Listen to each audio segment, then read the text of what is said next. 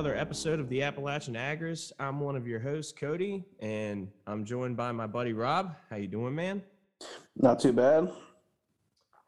We are back again on a very, very cold Sunday morning. It's like 16 degrees here. Everything has frozen. And just as I thought my issues with rainwater collection were over for the year, we get another monkey wrench thrown in the plans and everything's frozen up. But yeah, I did not expect this snow at all. Yeah, the snow's not that bad here. We didn't get that much snow, but like I set a bucket out that it's not really a bucket, it's a planter that I'm going to drill holes in and transplant some blueberry bushes into and whatnot. Mm-hmm. And that thing probably has 8 inches of water in it right now. Well, 8 inches of ice, and it's frozen solid. And I'm just like, son of a bitch, man.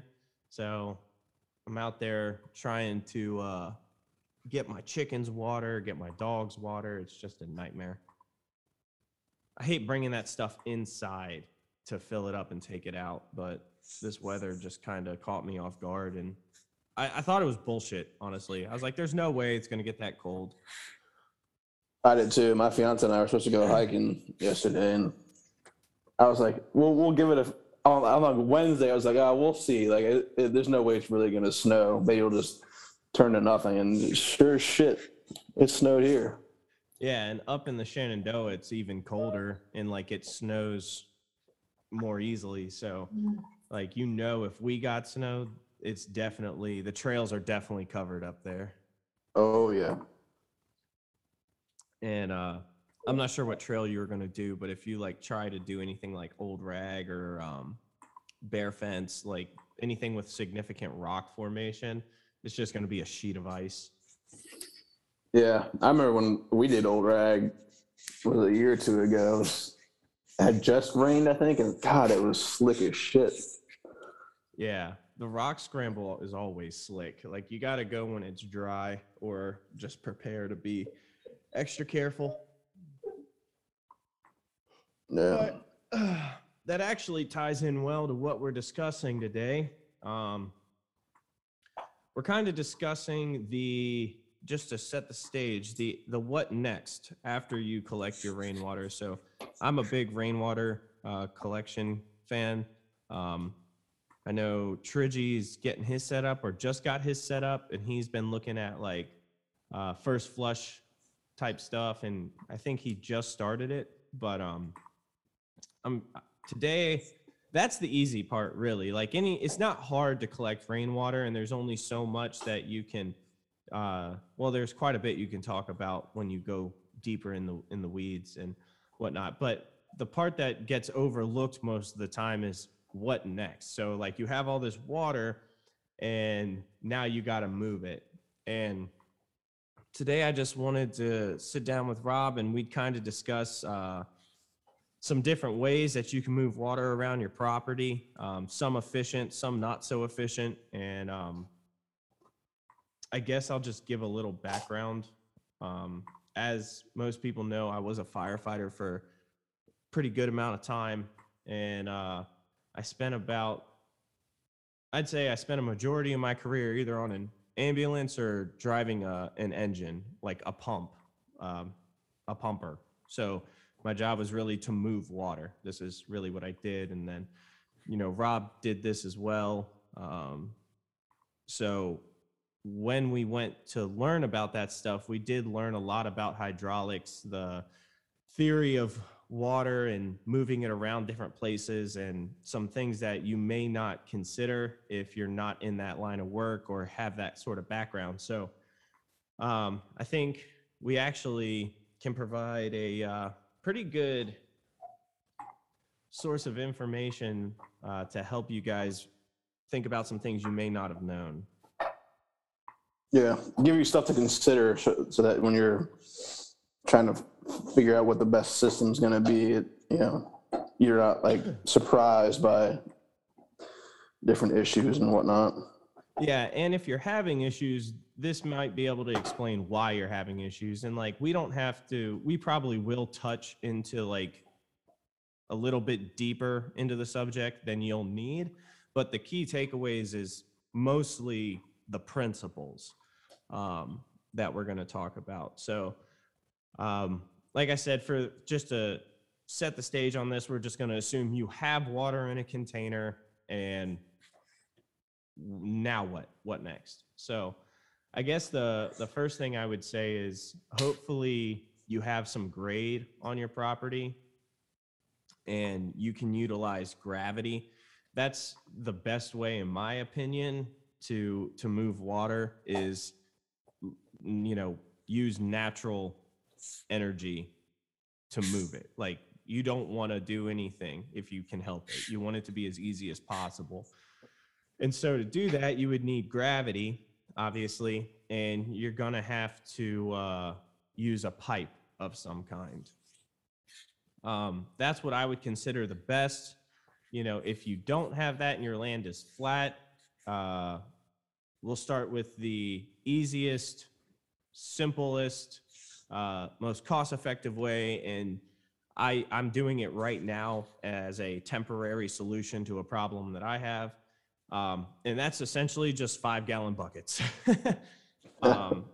I collect my water off my house, and the house is at the same grade as my garden, and one of my gardens is actually above the collection point of my water collection. So what I've done is I have a second container that is further upgrade, like higher in elevation, and I will actually take 5-gallon buckets, empty one container, 5 gallons at a time, walk it up the hill, and dump it in the other one.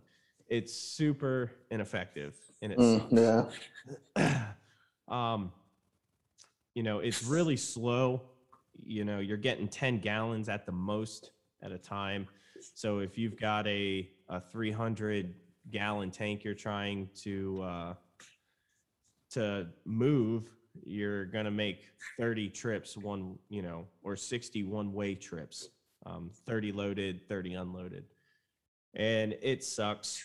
It takes a while. Something people don't think about is a lot of times if you're trying to get the most out of your system in this kind of thing is,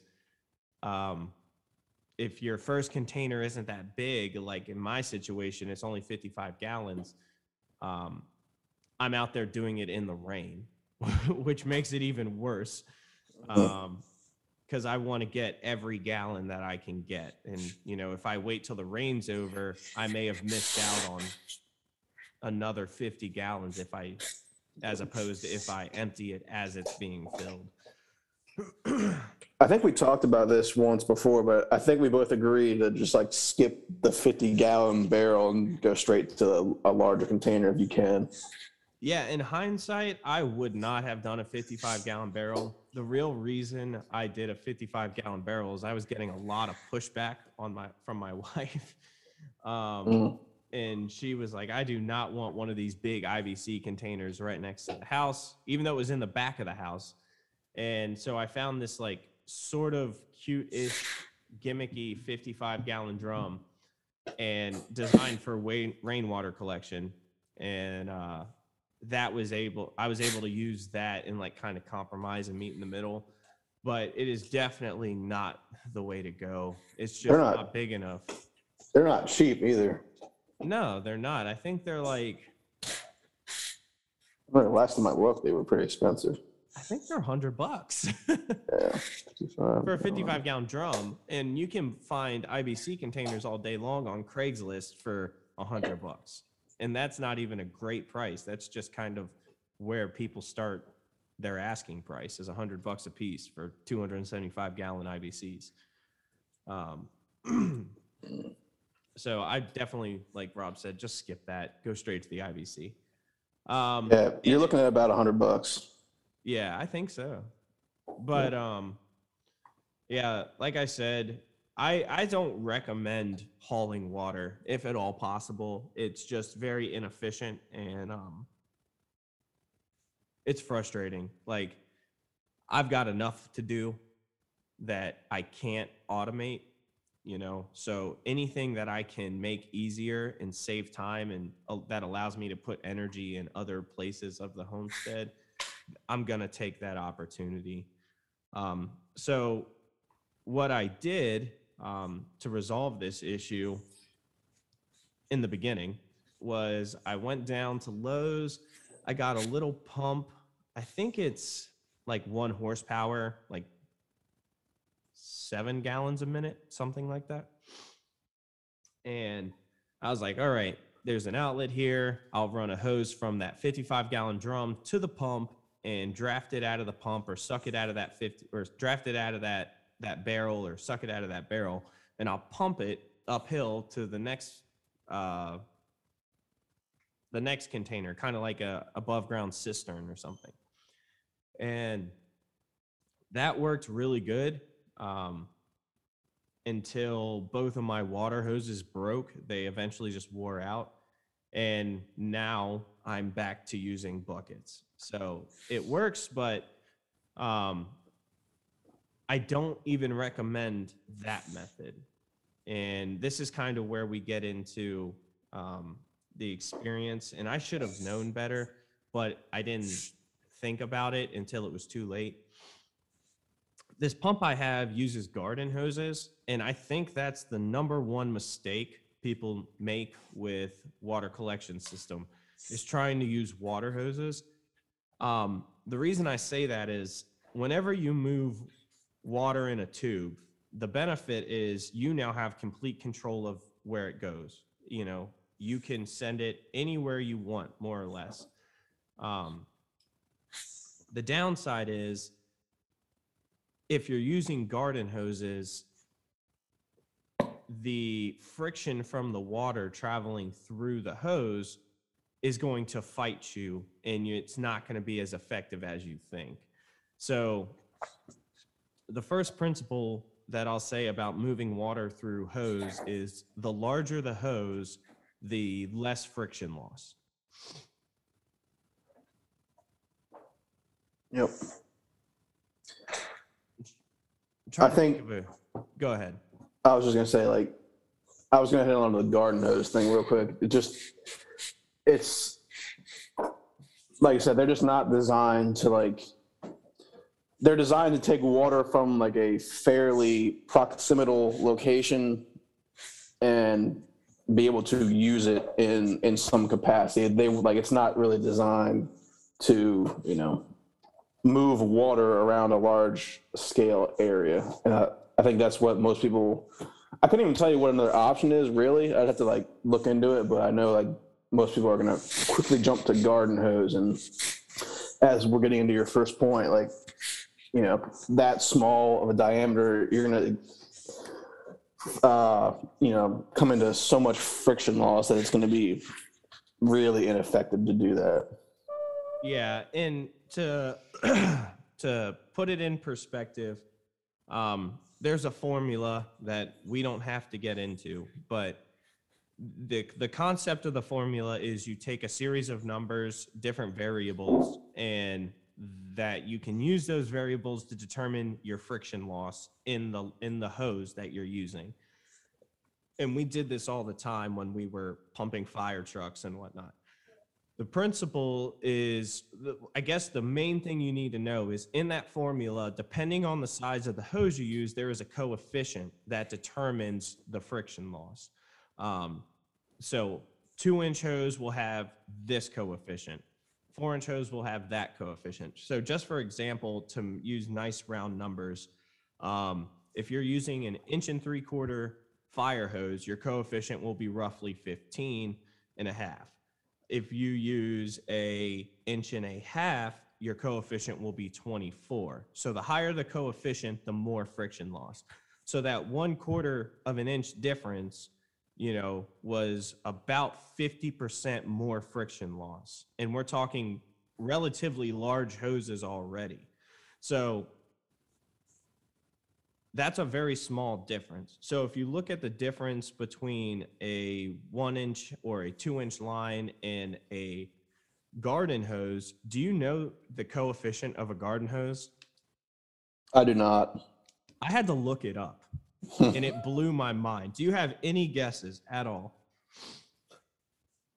Well, I know we said 1.5 inches was 24, right? Mm-hmm. And that's high. For those of you who don't know, that is, we're used to working with numbers that are less than 1 or easily less than 10. So 24 is already very high. Yeah, I don't have a clue. What if I told you it was 1,100? What? The coefficient of a 3/4 inch garden hose is 1,100. Oh my God. The coefficient in a garden hose is so high that if you're flowing 12 gallons a minute through 100 feet of a 3/4 inch garden hose, the friction loss is 16 psi. You're already losing 16 right off the bat on that low of a flow. Jesus Christ. Now, if you were to use that same flow of 12 GPM and put it through 1.5 inches, your PSI per 100 feet is almost 0. That's how big of a difference this makes. Like, it cannot be overlooked. I would say it's crucial to understand, like, do not use a garden hose. And I know you brought up, Rob, like, well, then what the hell are you supposed to use? I guess option number 1, you could try and get some fire hose. I wouldn't do that. Right off the bat, I'm telling you, I have fire hose that they were going to throw out and blah, blah, blah. I still don't use it for that. I use it for other stuff. But if you go down to your local ag store or co-op, they have transfer pumps that are gas powered. I still don't recommend this as being the best option, but it's a damn good one. And they have these ag pumps anyway that are for transferring liquid fertilizer to different tanks. And they're gas powered like a generator or like the pump on a brush truck. And they get about 60 to 80 gallons a minute. And the intake and discharge is usually between 1.5 inches to 2 inches. And they sell the hose with it. And it's really affordable. I think like 100 feet of the hose was like $27 for 1.5 inches. So if you just know that's what you want to do, that's the route I would go. I would go get yourself an ag pump that is gas powered. I mean, maybe not with gas prices what they are right now, but yeah, it's probably cheaper to just use the well. But anyway, that being said, like, don't use a garden hose. If you're sold on using a pump, that's kind of what I would recommend. I was going to go that route. I went down and looked at them. The pumps were right around $200 to $500, depending on what you were looking to get. So all in all, you're looking at like probably $600 to $800 to move water. So I don't think it's the best option personally, but it is a option if you just don't mind spending more money, I guess. I may be getting ahead of ourselves, but like, is this pipe, or I guess it's hose that you're just like running on top of the ground? Like, it's not. Yeah. Okay. This is literally just blue hose. It looks like the world's worst fire hose. It's like really low quality hose. If you don't know any better, you wouldn't really know. But if you've ever like felt fire hose and felt when it's charged and pressurized, like, it's very, very durable, very tough, hard to bend. That's mostly because of the pressure. But even when it's dry and doesn't have water in it, it doesn't bend super well. It's not like a very malleable material. I don't know how to describe it. Yeah, man, it's designed to do stuff that you hopefully aren't doing with this type of hose, but right, it's got to stand up to a lot more, abuse. Yeah, that's exactly the word I was looking for. Yeah. So that is, like I said, one option. The other option would be to use polypipe, which Rob and I have used quite a bit at work installing agricultural watering systems. And so this polypipe is essentially we typically use 1.25 inch, but I think you can get it in 1.25 inch, 1.5 inch, and 2 inches. I think it really doesn't matter. As long as you're using one of those sizes, it's going to be far superior than a garden hose. The pipe itself is super rigid. Did I just lose all comms? Mm-mm. That's really weird. All right. Anyway, so the pipe itself is super rigid, and it does not bend at all, and it doesn't really. I would not recommend it for above ground use, just because it comes in a coil, and you'll never get that coil out. Oh yeah, no fucking way. It's a bitch, dude. Like, even getting it out to bury it is a giant pain in the ass.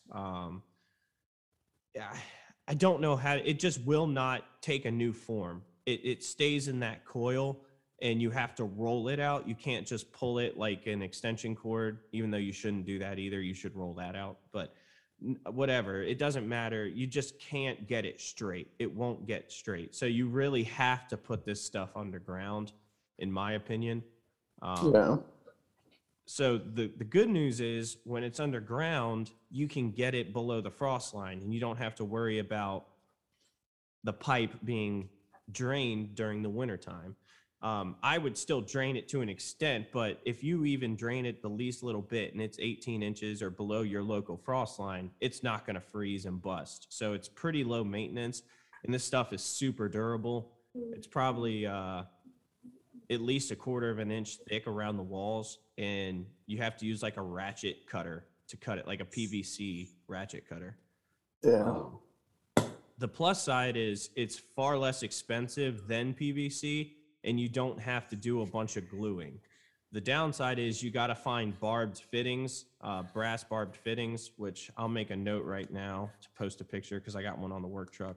Brass barbed fitting. You have to use this specific kind of fitting and some clamps to attach pieces together, but it's faster and cheaper than PVC. And I think it's more durable. Like, you could run over it and it's not going to crack and break like PVC would. Yeah, I agree. But like I said, the con is it pretty much has to go underground. So, Which may not be a con to everybody, because for me, that's a pro. well, I mean, con as in digging. Like, I don't want to. Oh well, yeah. I'm just assuming that all the work going into this is like gonna suck, but Yeah.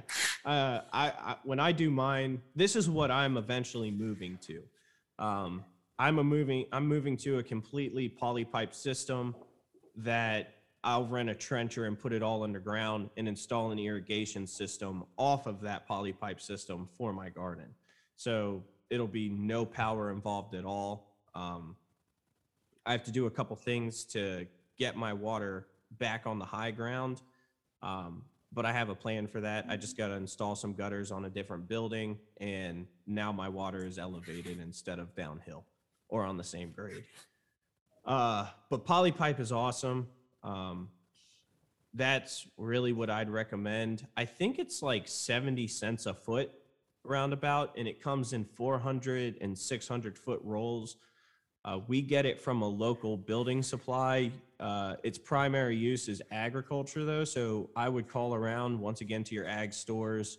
Not like Tractor Supply. I don't think they're going to have it. It's more of like a co-op, a cooperative type thing. That's where you would get it. But yeah, I think that's probably the best option. I know that is what Polyface use. At least from what I saw, they may use different materials, but Polyface Farms down in Swope, however you want to say it, I know they do use some polypipe, And the other cool thing about polypipe that you might want to consider is, let's say you have 500 feet or 600 feet going through a series of paddocks. What you can do is put a T connection in every paddock, and you bury a piece of 4-inch PVC above it so that it essentially creates an access tube that you can cap. And on that T, you can get a quick connect for a garden hose, or, whatever kind of hose you choose. A garden hose would be fine in this instance because it's only going a couple feet. But the point of that access tube is you could actually connect the water line and then fill up your watering trough in every paddock, and you would have no energy use at all. You could do the same thing if you had multiple gardens. So, over that couple 100 feet, you have a garden here. Okay, well, I have a 50-foot or 30-foot garden hose. I'll put one here. After about another 25 feet, I'll put another one here, another one there. And you can just move the same garden hose, down the line to water your entire garden if you're not going to go with like a slow drip irrigation type system. Yeah. So that's what I consider the standard. I agree. I think that's definitely the way to do it. Yeah. I say I consider it the standard, but I'm not even close to that. So not like I've got it going on down here either. It's just, I know that is probably the best way that you can do it that I've thought of. And, that would be gravity fed, not pumped. So, because if you're pumping it, it really makes why pump it through an underground tube if you can just pump it through a garden hose? It doesn't make sense. So, the gravity fed system would be the way to go, I think, for if you're going to use polypipe. Yeah. So, but, the other thing that pretty much covers, in my opinion, how you can move water. I don't believe in hauling water like on IBC totes on trailers and whatnot.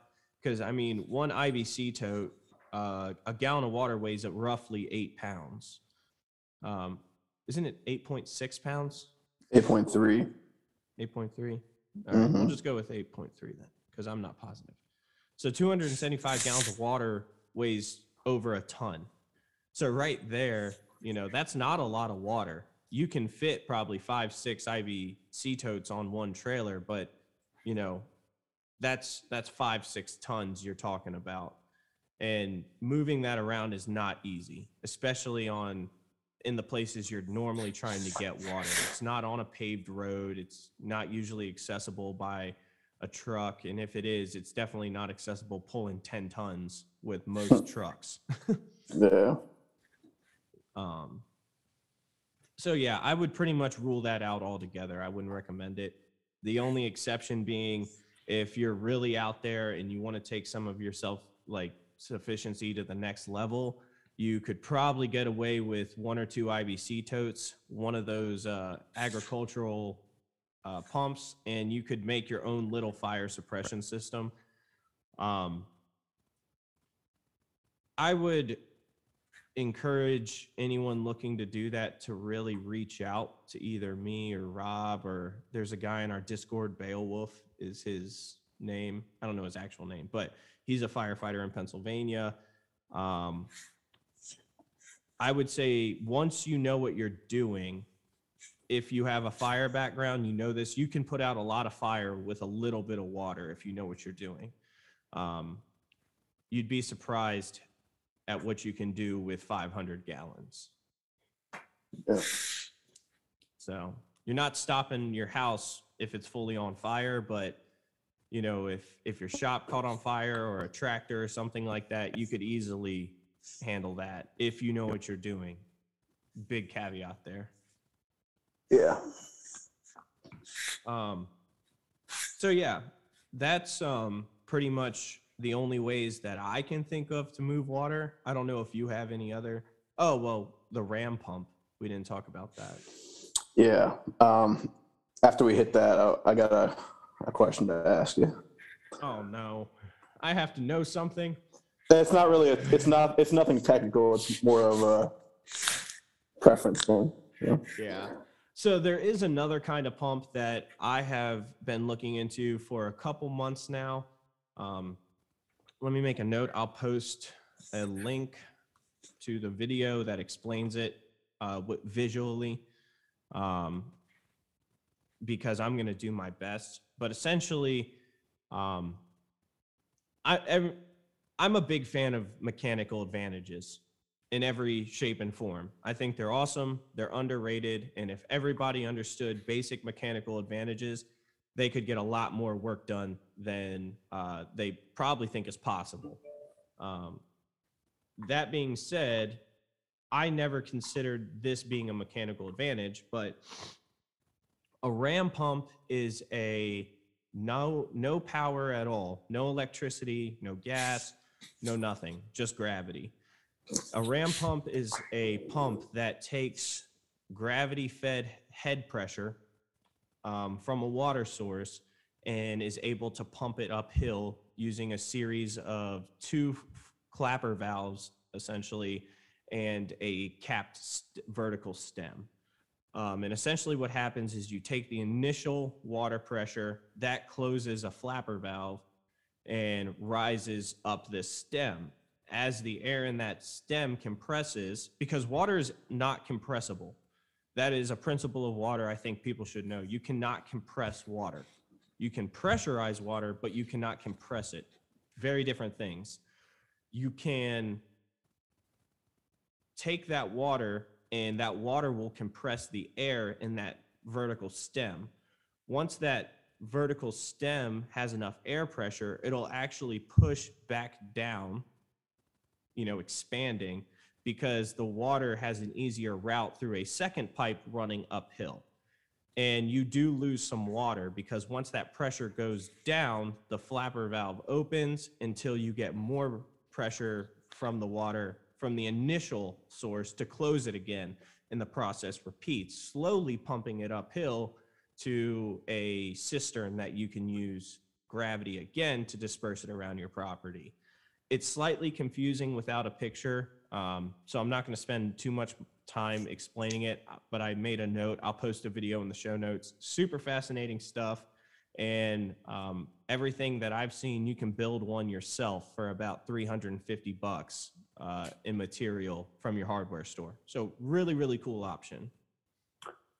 So I'm actually looking at a very basic diagram of it right now, and I know this would not help you a lot as far as knowing what each part does, but where are you getting the water from that goes into the pump?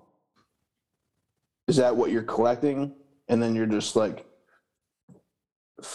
feeding it to the pump? Yeah. So the water source itself can be anything.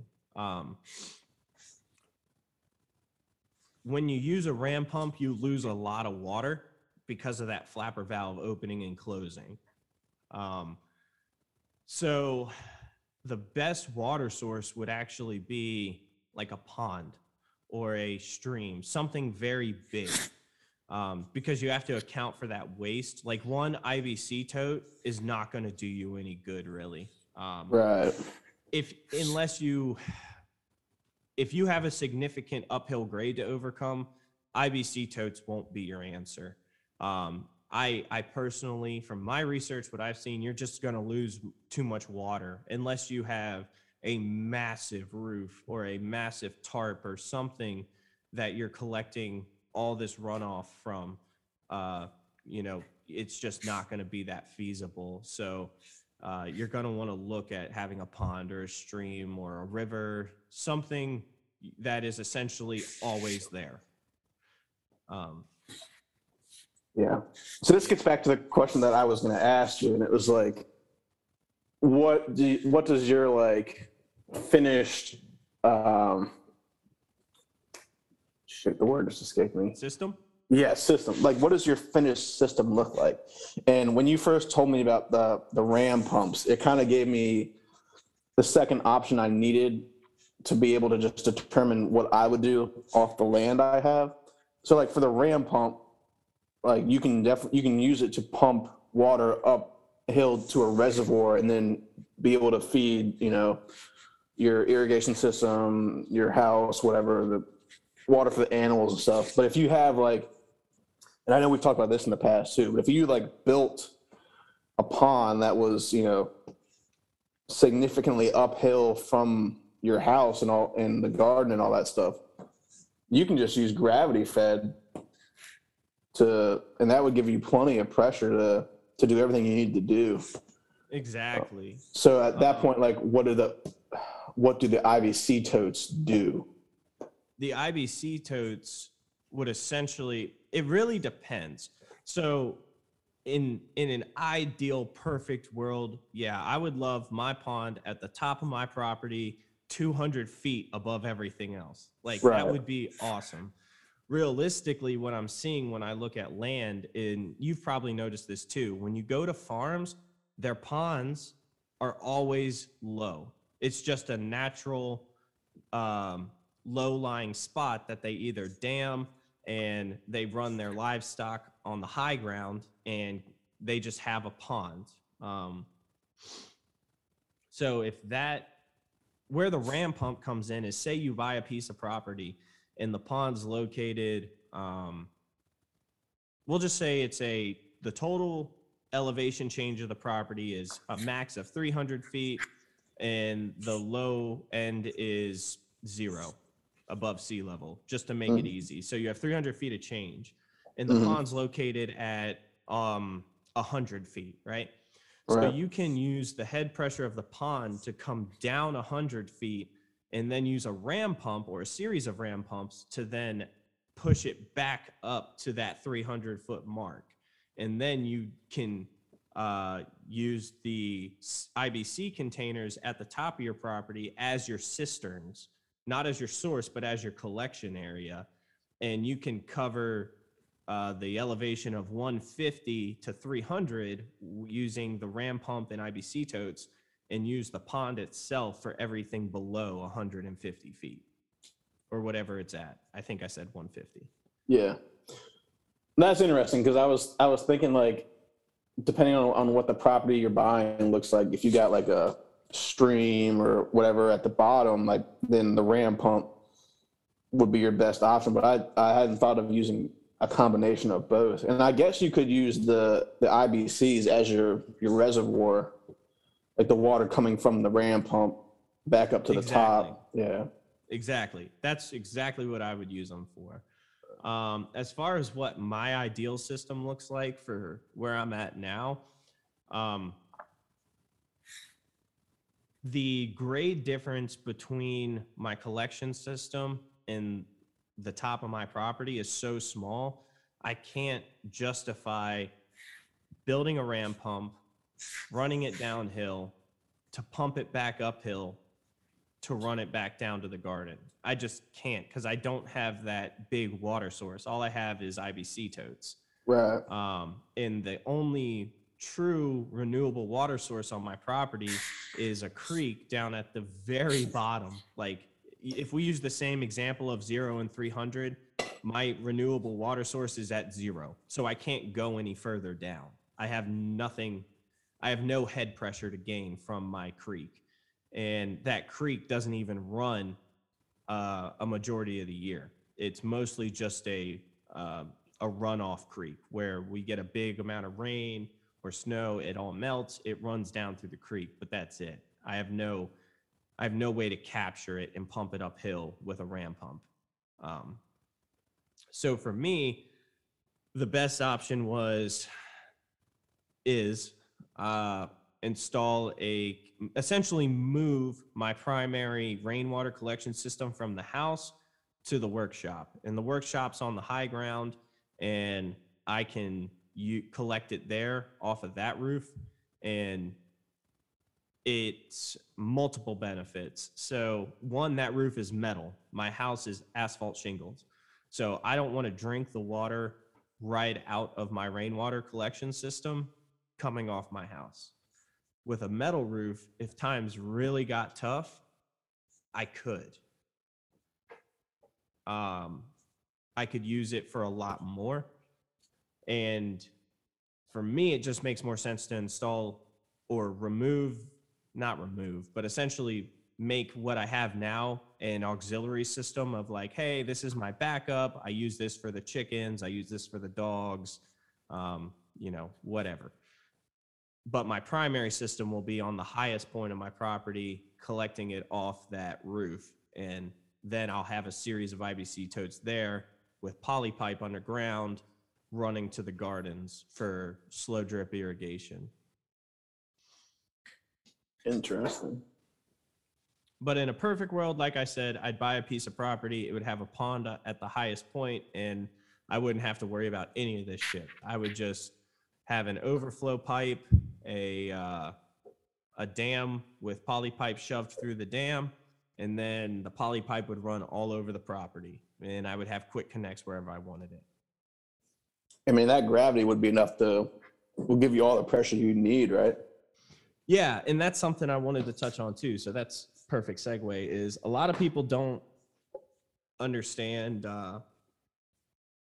head pressure. I've said it, but I didn't really explain it. And all head pressure is the potential pressure that you have in a water source based on its elevation change. So that the way you determine that is, I mean, it's as simple as this.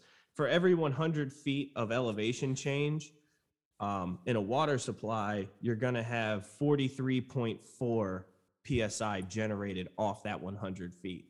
So if it was 10 feet, that would be 4.3 PSI. If it was 50 feet, that would be like 22 or something like that. I'm just flying off the top of my head with math. But essentially, every foot is 0.4 PSI. If that makes sense. Yeah.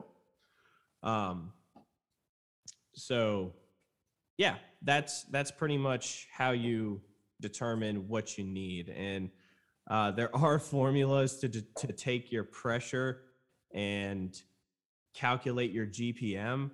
But to do that, you need the nozzle pressure, and it would be much easier to just either get a 5-gallon bucket at the end of your system, turn it on, and see how long you get, or how long it takes to fill 5 gallons, and then you times that by 12, and that's your gallons per minute. Right? No, I'm sorry. Divide by. Well, yeah, it depends. So, like, let's say it takes, for easy math, 5 seconds to fill a 5-gallon bucket. That would be 60 gallons a minute, right? Yeah. So that is one way you can test it. The other way, you can get a pitot gauge. It's PITOT, and that can that'll tell you how many gallons per minute you're getting. There's a couple different ways to do it. I wouldn't use the formula. I would either just get a rough estimate with a bucket and do it that way, or I would actually buy a pitot gauge and do it that way if you wanted. So yeah, I think for me, buying land, it's either going to be, making a pond. If there's not a natural pond, making a pond at around the highest point. And if that's not an option, then a combination of a pond and like the ram pump. Yeah. But coming from the top, like even if you had used a ram pump to the top of your property or to the highest point where there was a reservoir, whether that be like a IBC totes or like a larger, container reservoir, like that, just the gravity after that should give you, I think, just about all the pressure you would need, depending on how far, downgrade what you were trying to supply would be. Right. And so, bringing this full circle, yes, absolutely. But we know that we also get 0.4 psi for every elevation drop. So if you're thinking about it and you hit somebody that's done or has a background in moving water through hose and they understand how to calculate friction loss, if you're using a garden hose, if you're not exceeding 0.4 psi every foot, I guess what I'm trying to say is if your friction loss is more than 0.4 per foot and you're doing a gravity fed system, you're essentially getting very, very little. Like it's not going to be anything that you're going to really be able to use. It's just not big enough. There's too much friction loss. You need to step that up to, you know, 1.25 inches, 1.5 inches, 2 inch, something like that. And that's, like I said, that's just the biggest thing I see people do. And it's like, well, why doesn't this work? And I've done it too. Like I tried to pump water uphill through a garden hose and it was 150 feet of garden hose with that little itty bitty pump I have. And it just wouldn't do it. It was like one drop every 10 seconds. And then eventually it just stopped because it's a centrifugal pump, which means it takes the input pressure, which in my case was head pressure, and it increases it and is able to use that pressure to help push it uphill. But as my water supply drained, my head pressure was becoming lower and lower and lower and lower to the point where once it was like a quarter of the way from the top and only 3/4 of the way full, I didn't have enough head pressure to capitalize on it and pump it uphill. Even with an electric pump, it just wouldn't do it. It was too much pressure. It was too much friction loss. So you said it was 0.4 psi for every foot right. of downgrade. Yes. Okay. It doesn't matter if it's straight down or, you know, that if in a perfect world, if you have a line, a completely vertical line, 1 foot long, you're getting 0.4 psi of pressure.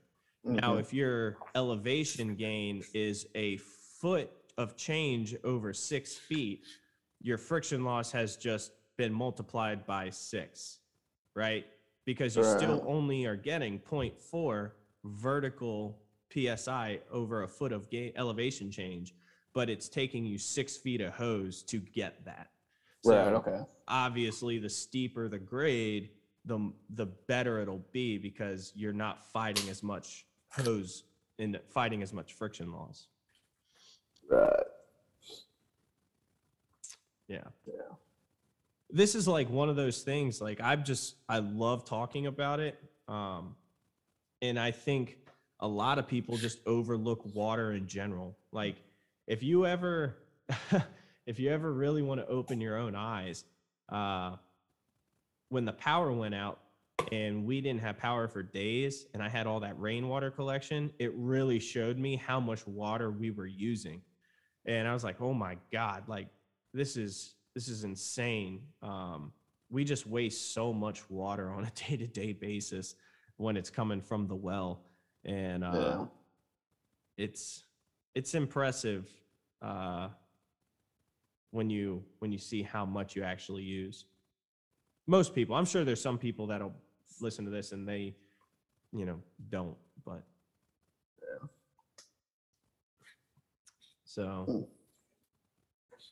but yeah, that's pretty much all I've got for, movement of water and hoses and whatnot. Things do get a little tricky when you start splitting so let's say you have one pipe and it tees off or Y's off into 2 separate pipes. Your friction loss will change a little bit, especially if you start moving or changing the diameter of the hose. I guess maybe you can explain it better, Rob. What I'm essentially describing is the leader line. Like you have a section of hose that is bigger, like 2.5 inches in diameter, and you have that connected to two smaller hoses. Yeah, it's like a gated Y. Think of it as like a supply line that is the bigger line, and then it's gonna Y off into like two Feeders. two smaller diameter lines. And there's shit, this is going way back into the calculation. There is a calculation for this. I don't remember what it is, but it does have a significant effect. Yeah, I mean, I have to open my DPO book again. I've got it right here in front of me. I don't have it on that page. But I mean, essentially, if at all possible, what you want to do is, if you're going to do a system like that, and this is really anything, go as big as you can go. Mm-hmm. You know, get the biggest diameter hose that you can get. If possible, you know, a 3 inch is better than 1.5 inches. And if you're planning on running smaller lines way out, very distal from the origin of your water source, you might want to go up in size on that supply line that is feeding those secondary lines. But yeah, if you're one of those people that is like really into this and you want the formulas and whatnot, you can reach out to me or Rob, or like I said, Beowulf on the Discord. I think he's a driver. I know he's a driver. So the people that drive fire trucks should big caveat there, should know quite a bit about this. There are people that have absolutely no idea about this that are driving, but they are not who you want to talk to. So, but yeah, I mean, that's pretty much it. I mean, just, you know, if you find or can find an old, here's this book I'm reading right now is Pumping and Aerial Apparatus Driver/Operator Handbook, 3rd edition. It's a textbook from IFSTA. It's been too long. IFSTA. And, you know, look at the principles of water, and you can really start to understand why what you observe is the way it is. And it gets into atmospheric pressure, static pressure, head pressure, residual pressure, flow pressure. It gets into elevation loss and gain. It talks about friction loss. I mean, it's not just put water on the fire in this book. Like, it even talks about water towers. It talks about multiple connection points at different locations from a static water source that is elevated. It explains water hammer, a lot of good things that are just really good to know. Like, I don't particularly want to, and I don't particularly have time to read the entire book to you. I mean, damn, it's like 400 pages. Yeah, she thick. Yeah. And I mean, right here, it even talks about moving water. I probably should have read this beforehand, but you have the direct pumping system, which we already talked about. You know, you have a pump, runs on gas or electricity, and boom, you pump it. You have the gravity system, or you have a combination system. So it's, you know, it's a great resource. And it even gets into municipal water supply, like feeders, secondary feeders, distributors, different sizes of pipe. I'm probably way deep in the weeds than most people care about by now, but yeah. So, and I believe, if you can give me 1 second.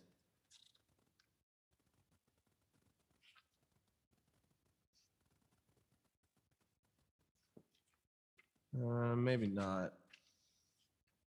I might have to read this after we end and put a caveat in there about altitude and how that affects things. I can't remember, mostly because when I was doing this, I was at 200 feet above sea level and I didn't have to worry about it. So true.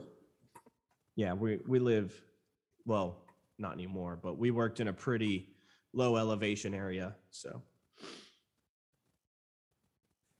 but yeah, I think that's all I got. Yeah, I think that was a good, topic to cover. It's very interesting. Yeah. And it all comes back to, planning and design. The more you do it ahead of time, the better. And maybe we should have started with the actual collection, because I don't think we've done a dedicated episode on it. But I mean, we haven't. I thought we did a rainwater collection episode. I don't know. Yeah, I think that was on the old show. That could be it. But we may have to do one of those. But at the same time, I feel like if you're looking into this, you've already gotten to that point. Like, we don't need to sit here and tell you how to collect water off your roof. I think you understand, like, it flows through the gutter. You just need a container to capture it. Like, that part's pretty simple. And I mean, you can sum it up pretty easily with don't use a 55-gallon drum, look into overflow flushes, look into system expansion with multiple containers, and use gravity. Like, that's pretty much the gist of collecting rainwater. Yeah.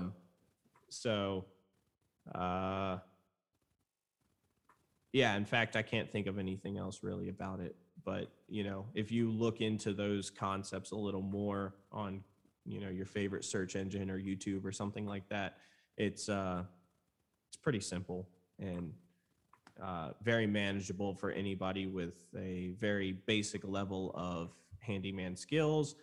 And if you're not handy, this is probably one of those projects that would be really good for you to start because it's not overly complicated.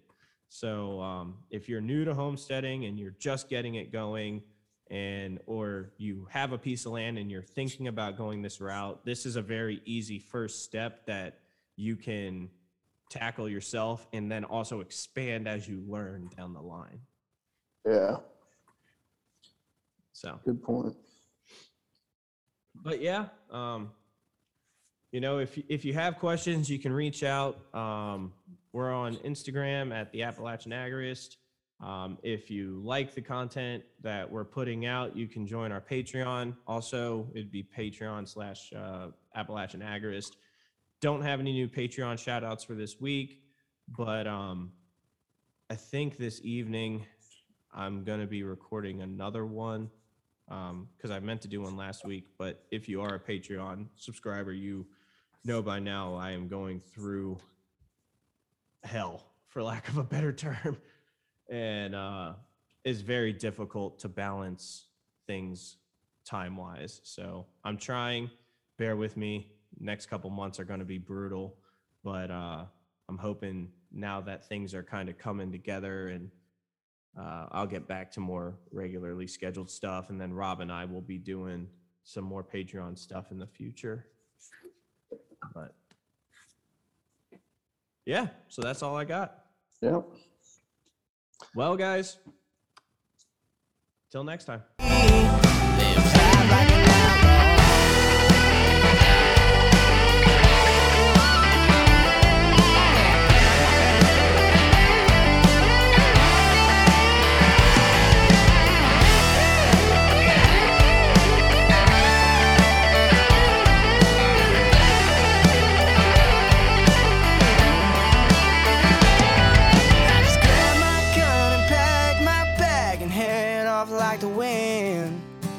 Ride to the place, the neon lights and the whiskey